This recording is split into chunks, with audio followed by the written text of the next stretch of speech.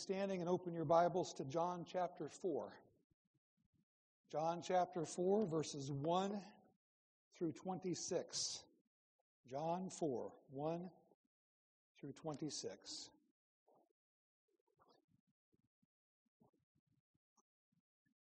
And God's word says, "Now when Jesus learned that the Pharisees had heard that Jesus was making and baptizing more disciples than John, although Jesus himself did not baptize, but only his disciples, he left Judea and departed again for Galilee, and he had to pass through Samaria.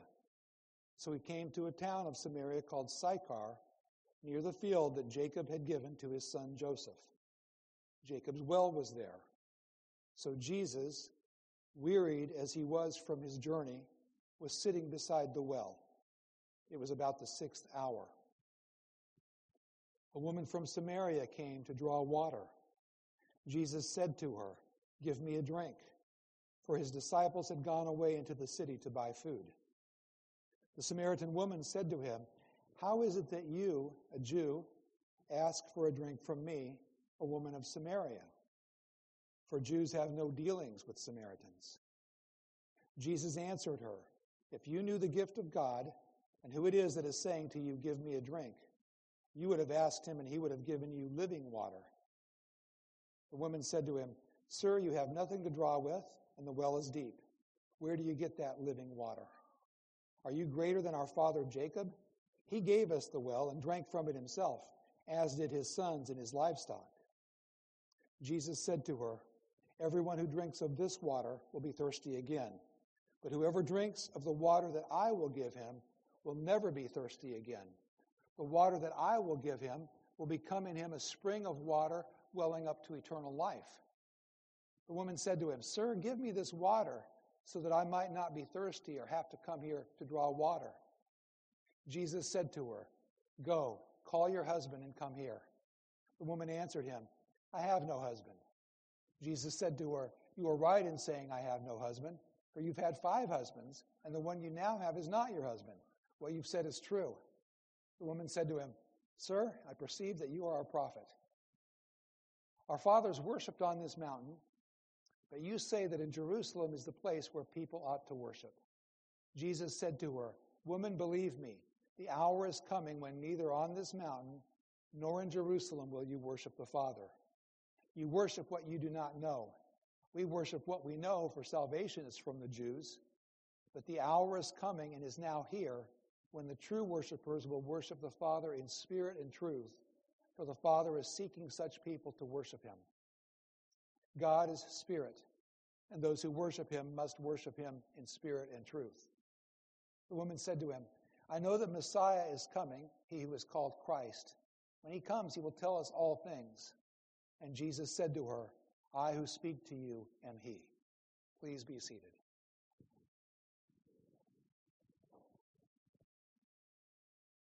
And let's pray one more time and ask the Lord's help as we encounter his word.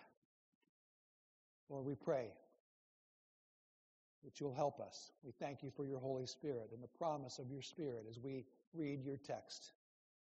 We pray that the words of our mouths and the meditation of our hearts will be acceptable to you. And we thank you for doing what you will do, and thank you that we aren't trying to figure you out, but that you've told us about yourself. And we, again, thank you for the help of the Holy Spirit as we listen and learn. In Jesus' name, amen. This is a semi-familiar passage of Scripture. I bet you've heard a few sermons on it in your lifetime if you've grown up in church. I always used to say it's one of my favorites. Sometimes I say it's my very favorite. I love this passage and what we see about Jesus from it in this encounter with this woman who he saved. This is a woman who would be considered a hopeless case, quite likely, for receiving the good news and responding positively. You can see the disciples' surprise when they came back that Jesus was even talking with her. I don't know. I thought about this week. Would this have been as big of a shock as when he turned water into wine? A different kind of surprise, but a surprise nonetheless. And it says in the text that we'll get to next week, because we've split it in half, they were surprised he was even talking with her. What kind of Jesus are we disciples of? So you got to come back next week and hear the rest of it. But for now, we're looking at what Jesus is doing as his ministry begins. So in our text, in John's Gospel, we have Jesus starting out with the wedding and the miracle at the wedding of Cana, the water into wine. He moves into Jerusalem, and it talks about the great surprise. There he was in the temple, throwing out the money changers, cleaning things up.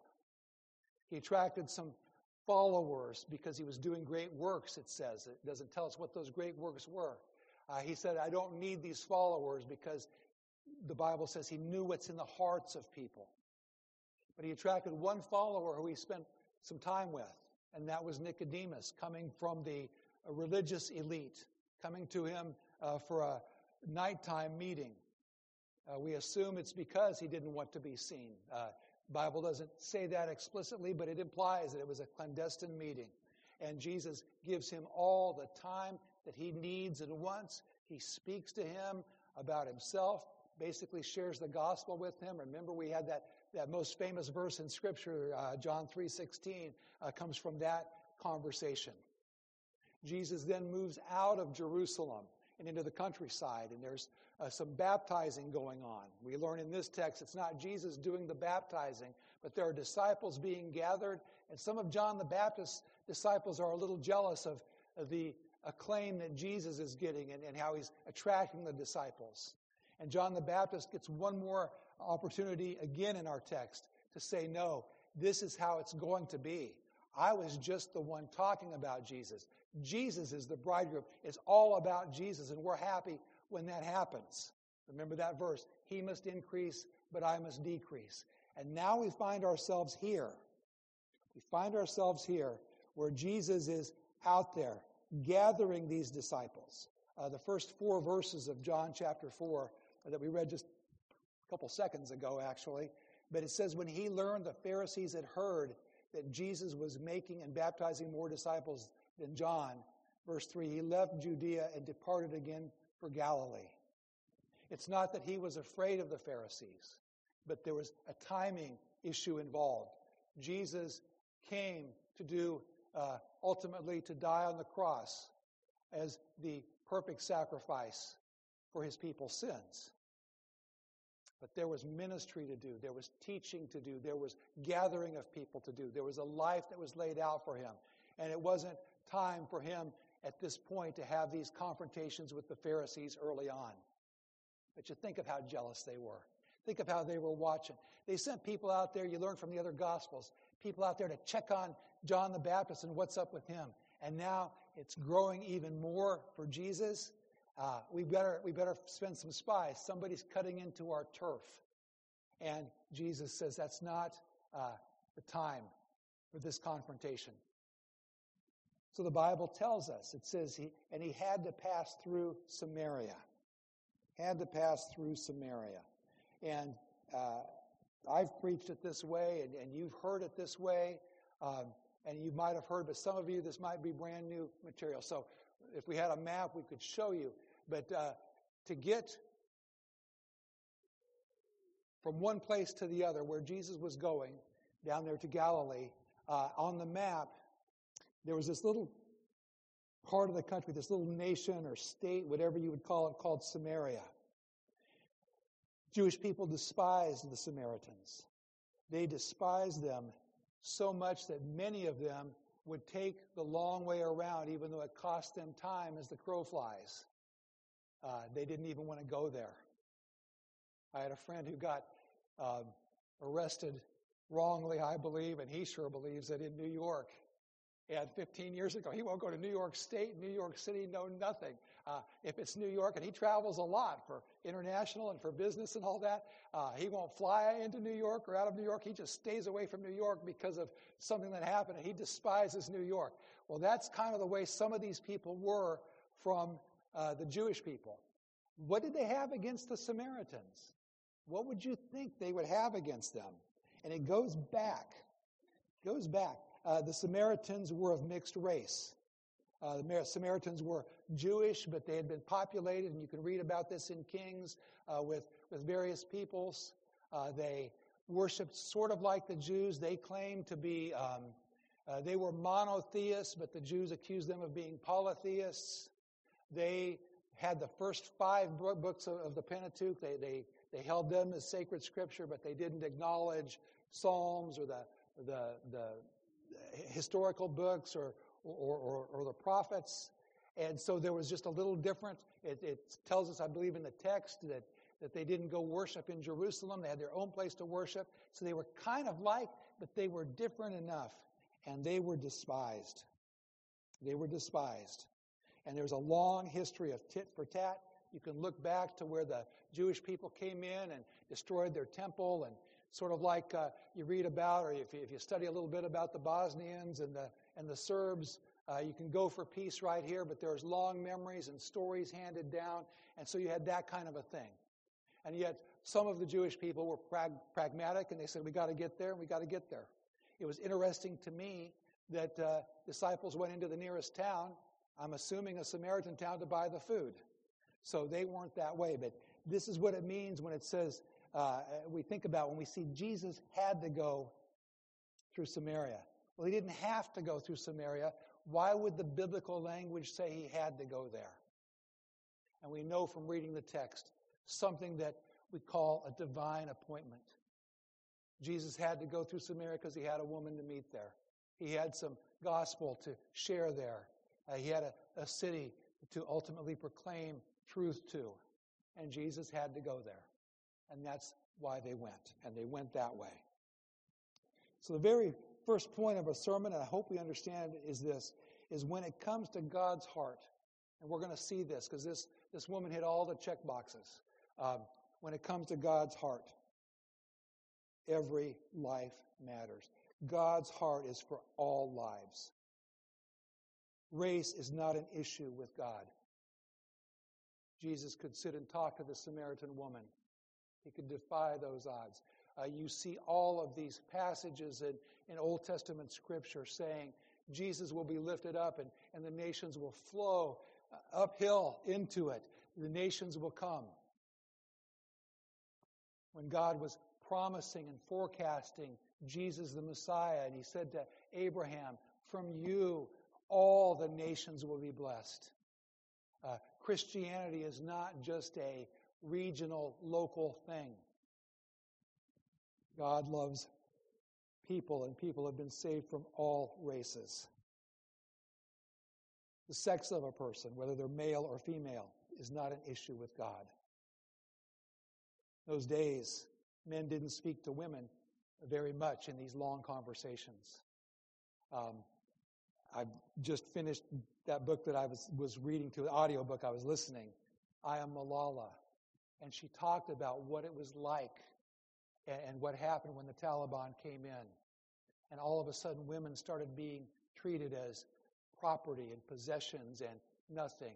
Cover your heads, cover your faces, leave just a slit. No education. Women are made for one thing, and that's the pleasure and the duty of men. And her resistance of that. We see residue of that. This was not what it was like in Jesus' day. There was a restraint, though. There was a way of not talking. And men and women were different in their minds. Not in God's minds. Male and female created them, and you see equal. But in society's minds, there was a little bit of a difference.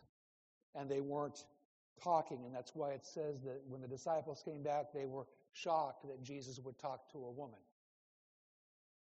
Okay, time to recalibrate. Now we're talking about Jesus. What do we know about Jesus? We know fully man, but we also know fully God. Father, Son, Spirit, part of the Godhead. We talked about this yesterday in our men's group, talking about the 3-in-1, and this Saturday we're really going to get into Trinitarian-type issues. But Jesus is God. Jesus said, elsewhere in the Scripture, if you've seen me, you've seen the Father. They wanted to kill him, and ultimately their beef with Jesus was that he claimed to be God.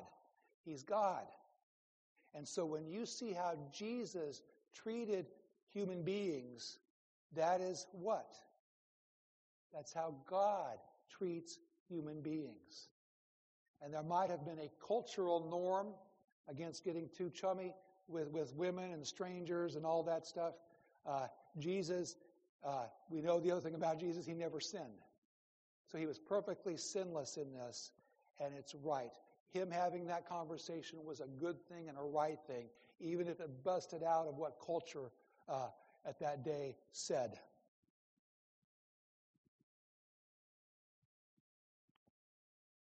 Not saying that married men, don't need to be careful in their conversations with people, women who aren't their wives. They told us about that and warned us about that in pastor school. They said sometimes you get too chummy with somebody who's not the person God puts you with, and you end up telling them your hopes and dreams. You start sharing them. You start living and thinking to impress them. And before long before the physical adultery happens, the emotional adultery happens. We're not saying go be best buds with someone not your wife, with a woman not your wife, if you're married. We're not saying that. We're not saying that that's what was going on here. There is a way to be careful. The phrase that used to be around, I read this, I think it was Wall Street Journal 10 or 15 years ago, but the phrase, and I hated it, I cringed whenever somebody would say it. Well, I'm his work wife, she would say. And the wife would say, and they'd get together for company things, and the wife would say, yeah, they know each other really good because they work together. And I'm like, be careful about that. That's not what we're saying. We're saying that women are not and never have been second-class citizens. And Jesus was eager to share the good news about who he was with men, with women, with Jews, with Samaritans. And the next category, the socioeconomic status did not matter to Jesus. Jesus shared the call of the gospel. He said to Nicodemus, you must be born again. And Nicodemus was on one end of the social strata. He was a leader. He was clout. He was the teacher of Israel, as the definite article is put there in the text.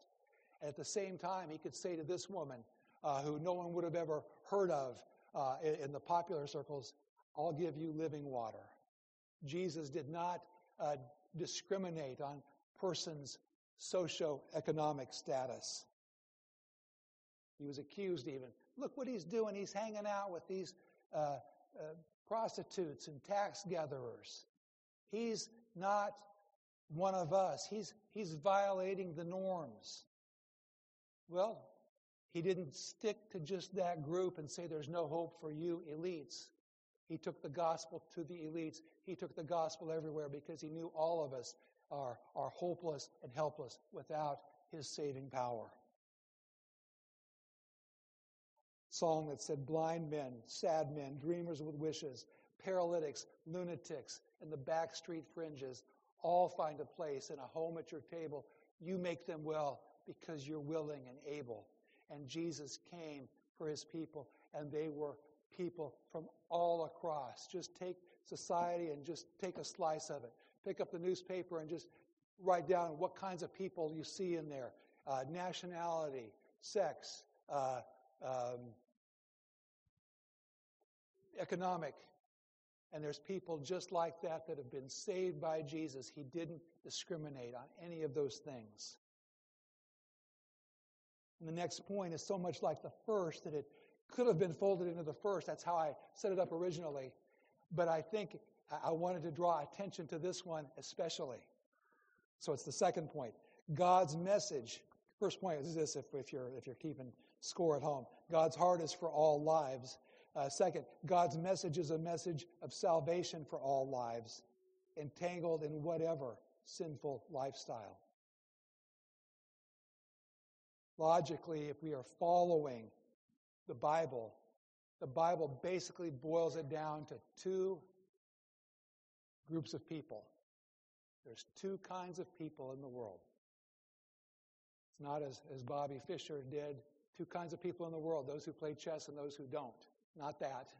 It's not those who are Cardinals fans and everybody else. It's not anything like that. Two kinds of people in the world. Sheep and goats, the Bible says. Saved and lost. Spiritually alive and spiritually dead. Heaven-bound and hell-bound. Those who've drunk the spiritual water to never thirst again. And those who exist only on this earthly level where they drink the physical water and have to keep coming back. Two kinds of people. Somebody walks into the room and they say freeze, and we all freeze. They say, okay, now examine yourself. Which one of those people are you? We're not saying that some Christians closely resemble non-Christians in the way they're living, because they do. And we sometimes get surprised. We know God's working on them. We want God to work on them in a certain way, and then we'll declare them as Christians. Where God's working a different way. We're not saying that there are people who are non-Christians who act a lot like Christians, and we wish everybody acted like them.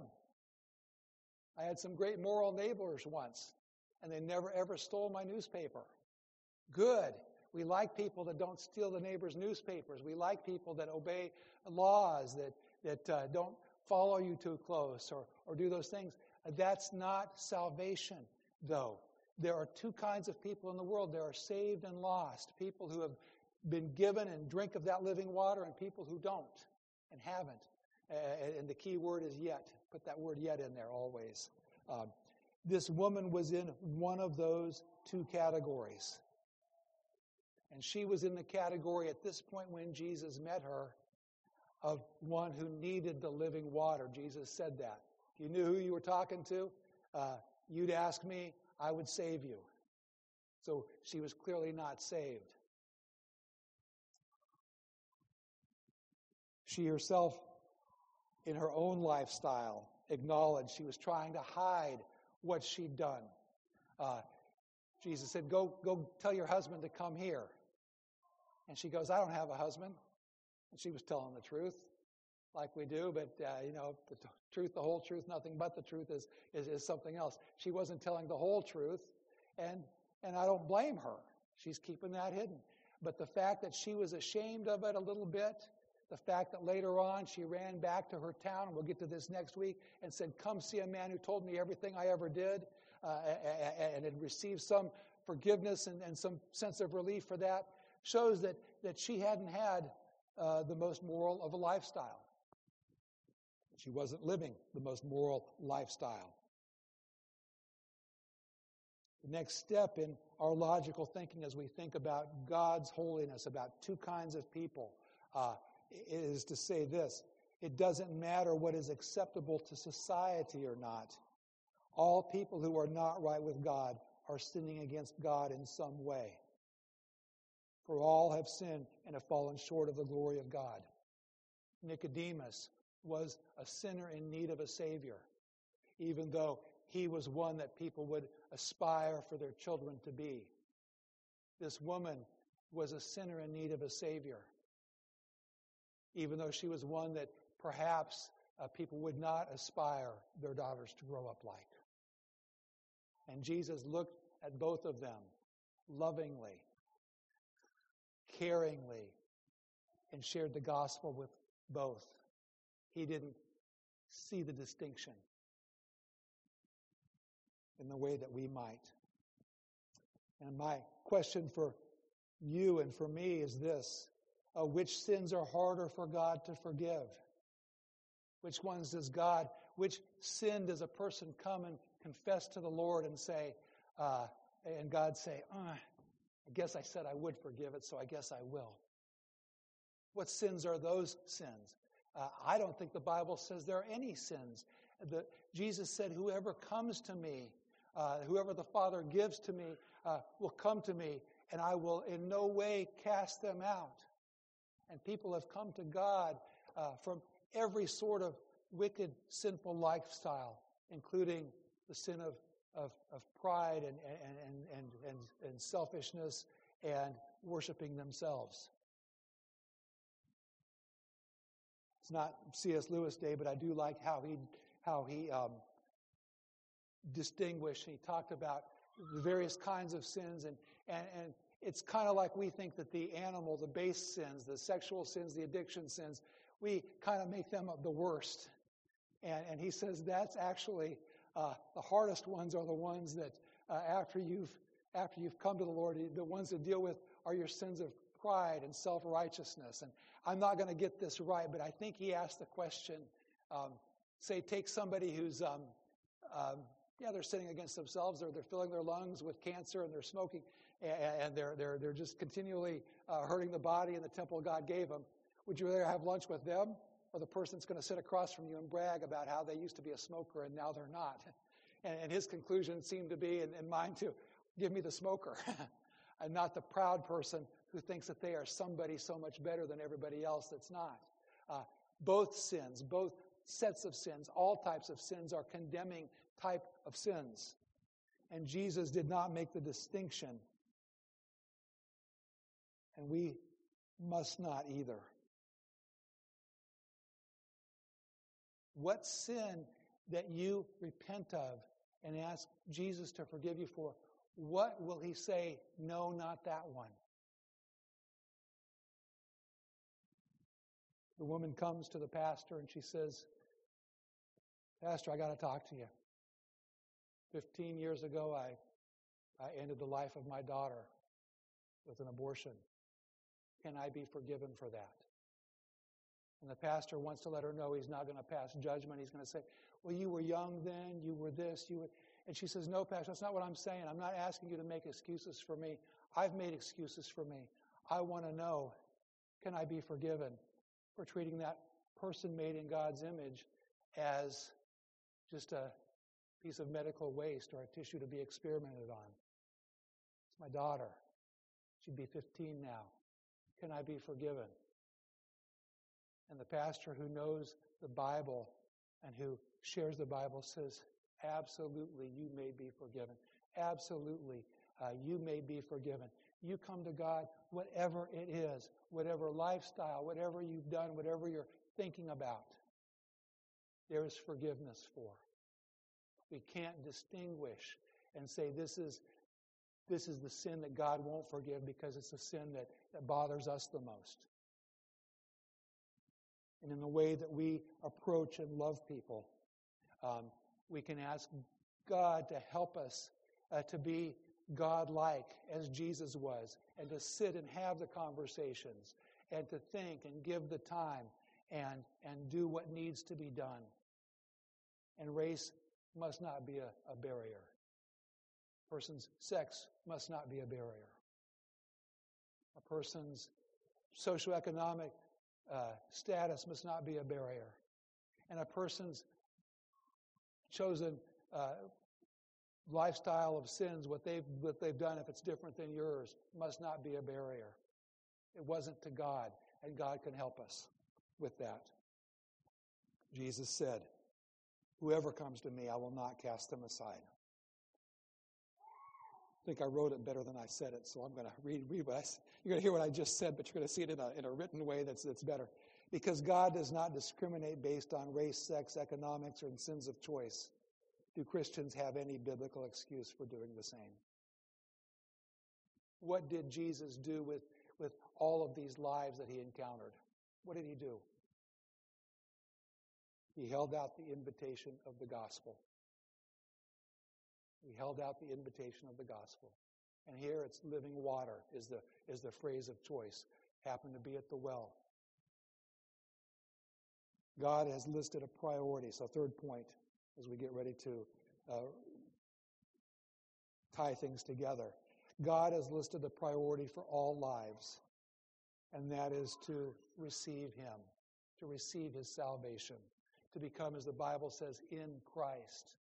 If anyone's in Christ, if any man's in Christ, he's a new creature. Old things passed away. All things are become new. Doesn't give don't have a bouncer at the door saying, show me your ID. It's everybody come, come, come. There's an offer of the gospel that is freely given for all people. That's Calvinism. The gospel invitation is there. we want to go up to the next level in some of the books we're studying and looking at, we can talk about God and God being the Savior. But there is a free, extended offer of the gospel to everyone, and it's legit. The last chapter, Nicodemus, he said, you must be born again. Here he says you need living water. This is not to deny, and God knows we have physical needs. Jesus, it says, was worn out and tired, and he sat there by the well in his earthly body. And the disciples went on in. I thought, well, maybe Jesus, as a carpenter, wasn't conditioned to do all the walking, the fishermen and all that, but what about the tax gatherer? Or maybe it's just some days you're just a little more tired than others. He had a real body, and this is just proof Jesus had a real body that got really tired and really thirsty. And God's not saying you don't need a drink. Hydrate. That's biblical. Jesus said, I got to hydrate. I need some water. But he's saying, with all of these physical needs that we have, that we look out for ourselves and our kids and for each other, or people are looking out for it for us, with all the physical needs, there is something greater and deeper and more lasting, and that is the spiritual water and the spiritual substance. Jesus knew he had needs. What did he say? Foxes have dens, birds of the air have nests, Son of Man nowhere to lay his head. He understands the need for shelter, and what did he do? Old sinful Adam and Eve hiding in the bushes, making their fig leaves. He goes, I'll get you a better coat than that one, because you need good clothes if you're going to live on this earth in a fallen state. Physical needs are not bad. They're not to be ignored. But he's saying there is so much more. There is the spiritual need that each person has. The body's life lasts for a finite amount of time. But there's a part of us that once born will last forever. Everyone has a human soul. And that soul doesn't just go decompose in a grave along with the body. And he's saying, I want to talk to you about this earth stuff is fine and good and necessary. And you're going to have poor people with you always, he said. And he didn't say that to say don't take care of them. He's saying you're going to always be taking care of them. Or maybe you're going to be the poor that somebody's going to take care of for a while till you take care of some other poor. He's not saying that, but he's saying lay up for yourselves treasures in heaven where moth and rust don't corrupt and thieves don't break in and steal. It's funny, I was typing this and my spell checker said, lay up for yourselves treasures in heaven where moth and Russia don't corrupt. And I'm like, I must have hit 2 S's or something.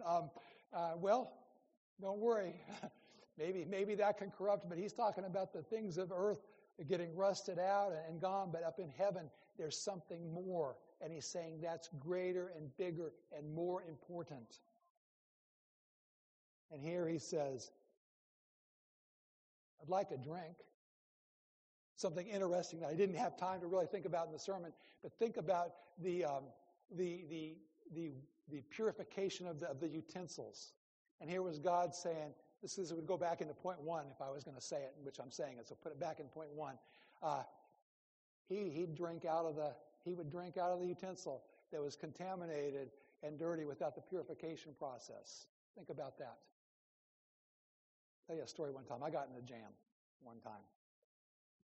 I'll tell a story about this guy named Victor down in Pensacola when we were down there. We did street evangelism or witnessing. It wasn't stand up and yell at people, but it was get to know the people. And there was this drunk guy named Victor. Victor was part Native American. He would joke with us. He'd tell us we spoke with a forked tongue. And we just knew Victor. One time I tried to take him into a restaurant in Pensacola, and the guy said, you can come in, but he has to stay out. And I rode my bike down from college, and I was sweating. We would say back then I was sweating like a greased pig. I was humid. And this Bible college I went to made us wear ties to college and ties off campus. So we looked like Mormons and not Baptists. And so I'm riding my bike down there to go talk to Victor. And I am just about to die. And Victor said, hey, can you buy me something to drink? And all I had in my pocket was enough for a big gulp from 7-Eleven or whatever they called them. And so Victor, he was drinking, and then he looked at me and goes, you need this more than I do. And I'm thinking, oh, no. What do I do? Where's that mouth been? What's going on? And I didn't want to drink it. Thought about all the missionary stories where they ate and drank all those things, and God protected them. So I said, God, protect me.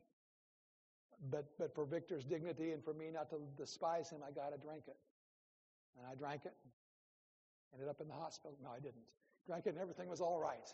But Jesus, for the dignity of the woman, he said, forget these laws. He was so united with her. He wanted her to share the dignity of her giving him a drink. And she's flabbergasted. How come you are talking to me? How come you are asking a drink from me? She's never heard that. That's a wonderful picture of our God, because remember Jesus, God the Father, God the Son. That's Jesus. That's how God acts with people he's seeking to redeem. So he's telling her about the living water. This is the living water. This is where it closes. Think about what Rick read about the passage of the water just flowing and flowing and flowing. That passage is a good one to look up on your own later to tie in with this. But Jesus uses the phrase living water. So what does that mean? Well, I told you it means salvation. Why do I say that? Where does the Bible say that? What's the proof? And so just some passages. First of all, later on in John that we'll get to in a few weeks. John 7, 38 and 39. Whoever believes in me, as the scripture has said, out of his heart will flow rivers of living water. And John gives, under the inspiration of the Holy Spirit, the inspiration of scripture, he says, now he had said this about the Spirit, whom those who believed in him were to receive. For as yet the Spirit had not been given, because Jesus was not yet glorified. So later on, Jesus is continuing to talk about this living water, and it's the Holy Spirit, which happens when a person comes to Christ. The indwelling of the Holy Spirit. Look back with me to these 4 Old Testament passages talking about how living water means being right with God, being a Christian in our terms, being saved. Jeremiah 2:13. God says, for my people have committed 2 evils. First, they have forsaken me, the fountain of living waters, and have hewed out cisterns for themselves, broken cisterns that can hold no water. Water is tied in, and holding water and receiving water, and that refreshment is tied in the Old Testament with being right with God. In the New Testament, Jesus comes in and puts the capper on it and says it's called living water, and it's found in me alone. Jeremiah 17:13. O Lord, the hope of Israel, all who forsake you shall be put to shame. Those who turn away from you shall be written in the earth, for they have forsaken the Lord, the fountain of living water.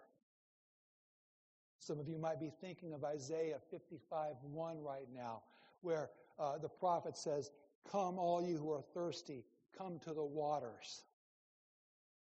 And then one you don't hear so much, but Song of Solomon, 4:15, the description of the bridegroom's garden to which the bride is beckoned. And it's described as a garden fountain, a well of living water, and flowing streams from Lebanon. Christianity, God says, come, be saved. You're drinking these things that you got to keep coming back to.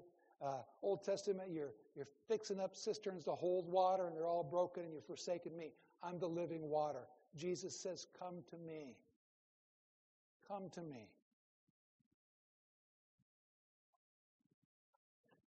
You and I, like the Samaritan woman, have a life that is important to God. No matter how you think others see you or how you see yourself, you need to realize that there is nothing in your life that can keep God from you. You don't like your life maybe, or you think you don't like it, things you don't like about it. You don't wish you were a different race, a different sex, a different background. You think your life choices act as a repellent to God. Think again. There's more to life than this. It's a rat race to some people. To some people, it's a carnival, and they're having the time of their lives. And I'm kind of, when I'm in my gloomy mood and I'm thinking it's just a rat race and a drudgery, I'm kind of jealous of them. But we're both wrong. When I'm that way and when they're that way, there's more to life than this. It's not just a carnival. The Bible says, surely everyone, get my mouth untangled. Surely everyone walks in a vain show. Vanity Fair, it was called in Pilgrim's Progress. And someday the music will stop, and everyone will scramble to their chairs, and there'll be no chair for you because the game's over for you, and you're off the stage and you can't win. The question is, what will you do then? Well, if you're drinking from the living water that Jesus offered, if you are repenting, you're putting your faith in the God who took on flesh, was tempted as we are, yet without sin, yet died on the cross to bear the wrath of the Father so that we can become the righteousness of God in Him, you'll be okay. In fact, you're going to be kind of glad there was no chair for you. It's time to go to heaven. About time, God, what were you waiting for, is what you're going to say when you get there. Jesus is the perfect God-man. Jesus is sinless. Jesus bore the wrath of God the Father so that the people He came to save would not bear it, but would become the children of God and live forever with Him in eternity. Don't create some imaginary barrier that's there, that's not there. We'll see what this woman does. It's a great story. Maybe that's why it's so beloved, is because of the ending. Well, you can read ahead and then come back. Let's think about it next week. But for right now, understand, you need Jesus. You need to drink from the living water. And if you've drunk from the living water, then good, Christian.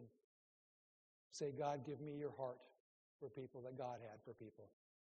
And let's pray and see what God does. Wrapping it up with a different gospel instead of John, just to wrap things up and put a summary on it. Mark 1, 14 and 15. Now after John was arrested, Jesus came into Galilee, proclaiming the gospel of God and saying, the time is fulfilled. The kingdom of God is at hand. Repent and believe the gospel. Take a good, long drink of the living water. Amen. Let's pray. Lord, we thank you for salvation through Jesus Christ. We thank you that when we were convicted of our sins and we saw that we were apart from you, and we were given by the Holy Spirit this desire to repent, and we saw for the first time our eyes were open and we saw that Jesus was our only hope. We thank you that when we came to you, you did not cast us out or say not no to you, but that you received us. We thank you for the salvation that is there through Jesus Christ alone. In His name we pray. Amen.